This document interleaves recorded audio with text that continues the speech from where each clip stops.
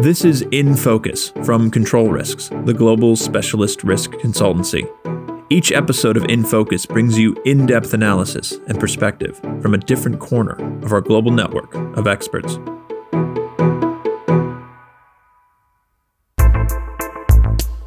Hello, my name is Tom Griffin, partner for our Middle East and Africa region, and today we'll be talking about our recently launched 5th edition of the Africa Risk Reward Index. The Africa Risk Reward Index is an authoritative guide for policymakers, business leaders, and investors that illustrates the evolution of the investment landscape in major African markets and provides a grounded, longer-term outlook of key trends shaping investment in these economies. Now, without a doubt, the COVID-19 pandemic has set back the economic progress achieved across the African continent in recent years. However, this should not deter investors.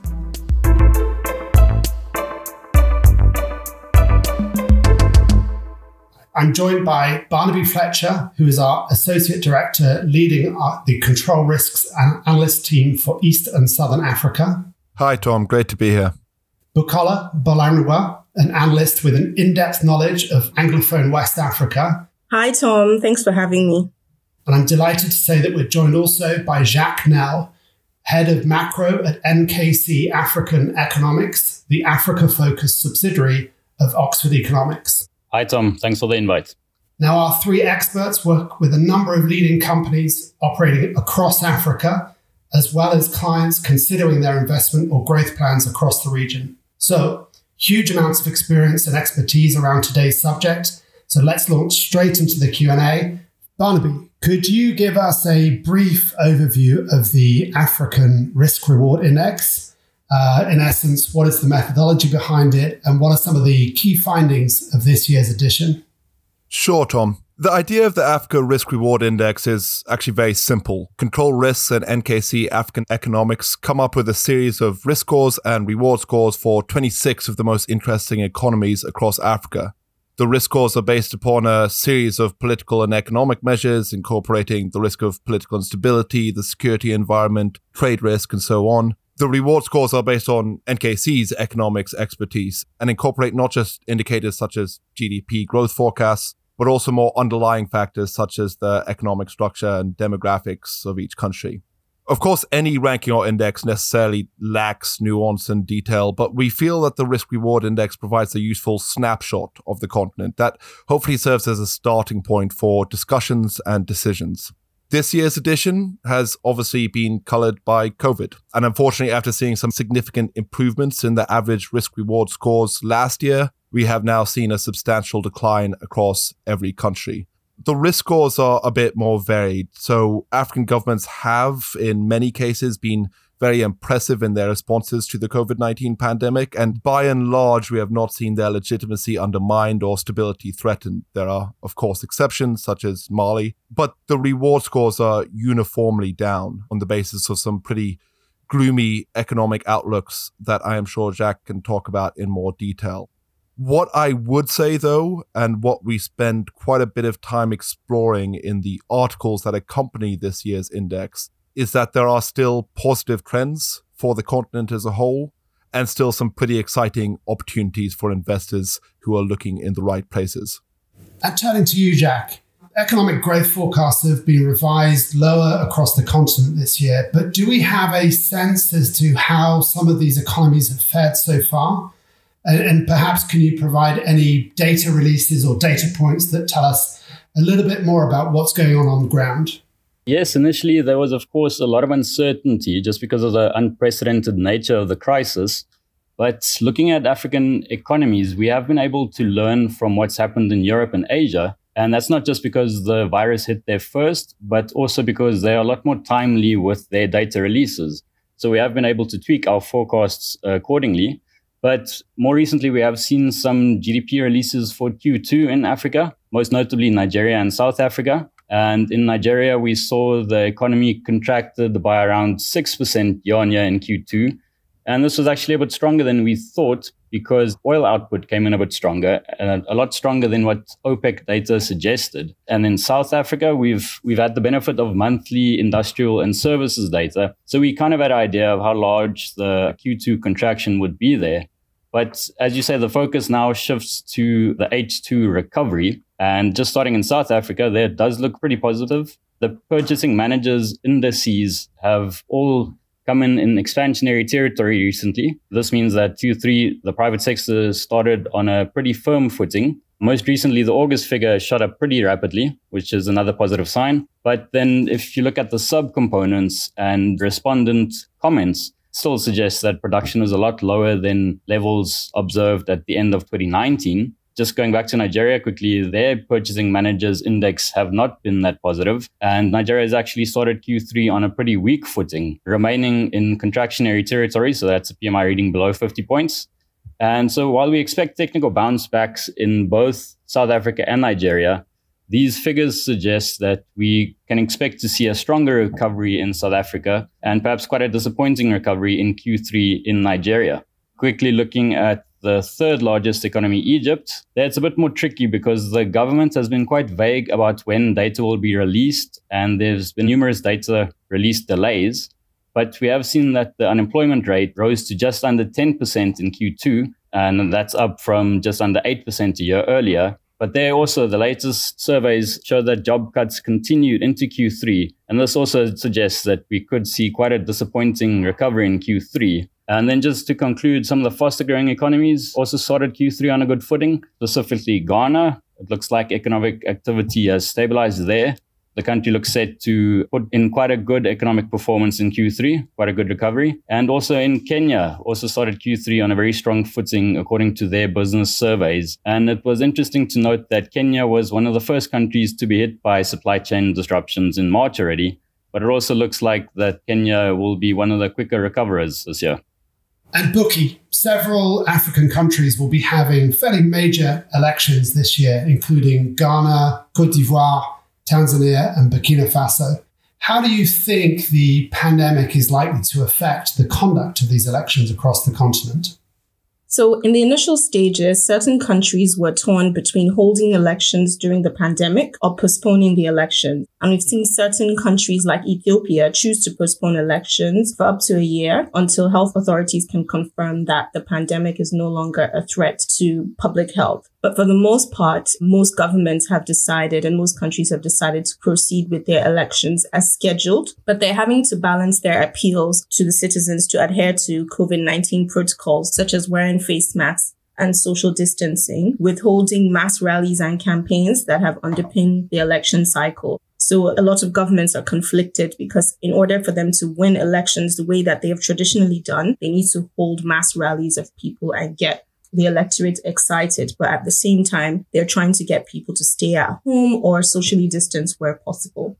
What this means is that a lot of incumbents and governments are going to be judged by how well they manage their pandemic at the polls. A lot of opposition parties, for example, in Ghana, they've criticized every aspect of the government's handling of the pandemic during the election cycle, including decisions to carry out mass voter registration exercise that saw over 15 million people register. However, for the most part, what will be key to watch is election challenges in places like Mali have further highlighted the volatility of elections in the region, and the pandemic will continue to heighten these concerns. So for a lot of businesses operating in the region, monitoring the elections will be key because they have the potential to pose security and operational risks.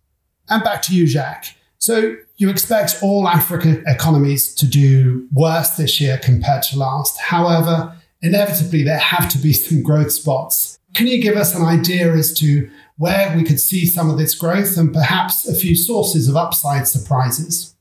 Yes, we think growth is going to be very scarce on the continent this year.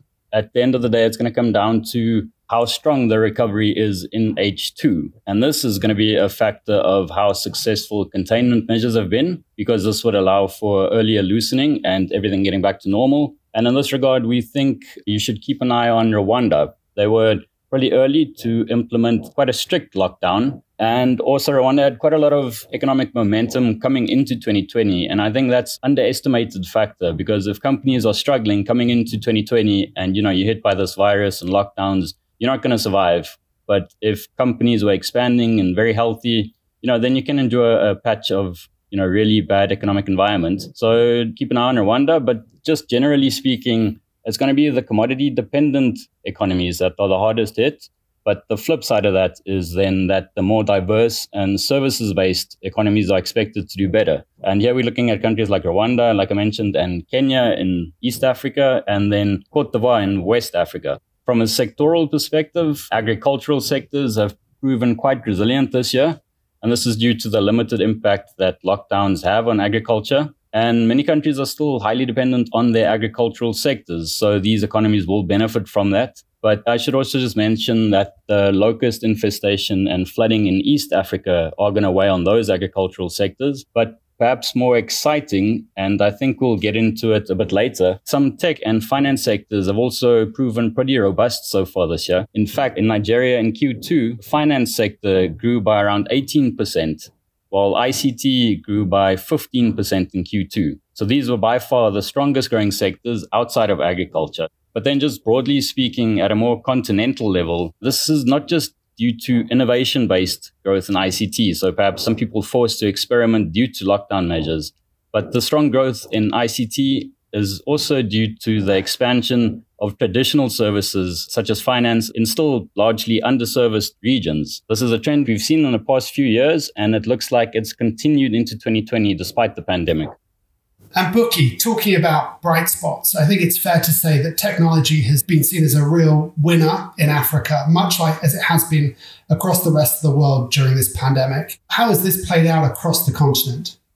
We've seen record levels of foreign direct investment in tech. And when we say tech, we're talking everything from telecommunications to digital payments to mobile applications. What COVID-19 has done is highlighted plenty of problems for technology to solve. So firstly, if you look in the health space with contact tracing apps, health advice and self-assessment tools in countries like South Africa and Nigeria. And we've also seen central banks in countries like Mozambique and Ghana take steps to encourage digital payments as a means of maintaining social distancing. In Senegal, we've seen a surge of food delivery technologies, and this is not just from technology companies, but from traditional supermarkets and local farmers who have had excess supply due to lockdowns. They've had to create technology to be able to supply those excess food to people that need it.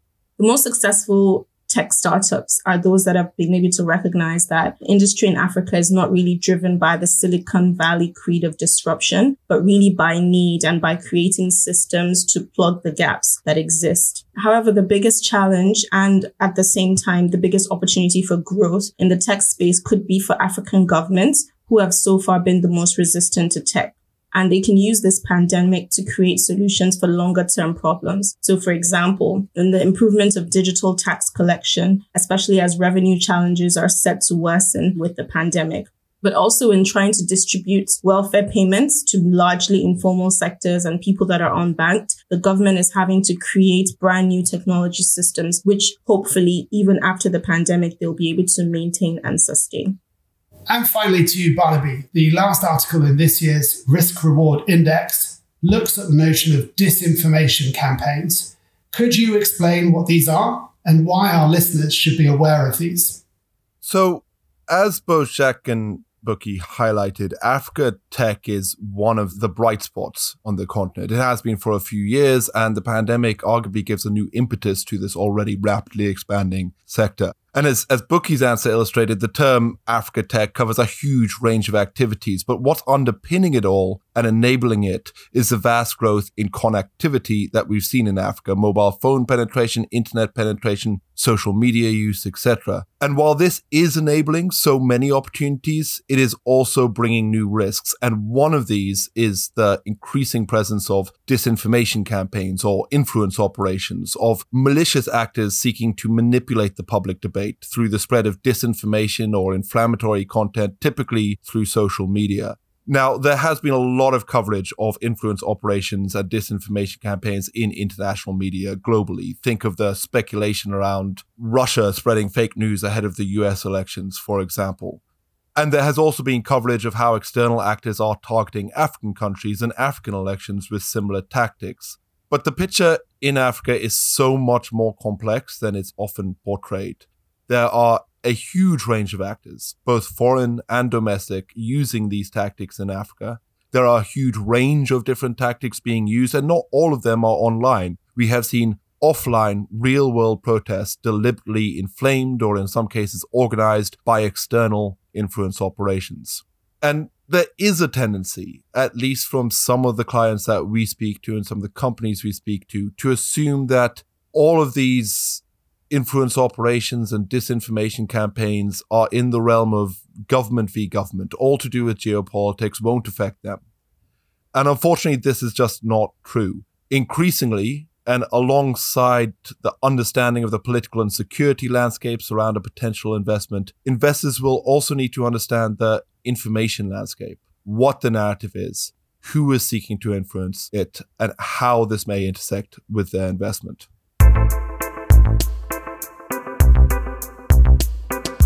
Thank you, Barnaby, for your insights and perspectives, and also Jacques from our partner at NKC African Economics. And last but not least, Bookie. Thank you once again.